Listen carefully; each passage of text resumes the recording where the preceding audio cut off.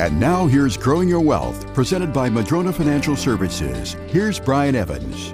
If you have a business, the way that you're taxed can be different based upon how you set that business up. So let me explain. For a C Corp, most large corporations are C Corps, they're required to be. C Corps have what's called a double taxation. So the corporation itself will pay taxation on its net profits, and then in addition, when it distributes those profits as dividends to its shareholders, the recipient of the dividends has to show the dividends on their tax return. So the same dollar gets taxed both at the corporate level and at the individual level. Now, with pass-through entities such as partnerships and LLCs and those kinds of things, they don't pay tax at the partnership or the LLC level. They're just reporting entities. And so when you make money in a company like that, let's say the company made $100,000 net profit and it's owned 100% by one person, that person's going to get a Schedule K-1 at the end of the year saying they need to put $100,000 of profit on their tax return. So they can put that on their tax return and pay the tax on that. Often, that's only the first tax though, that's the income tax.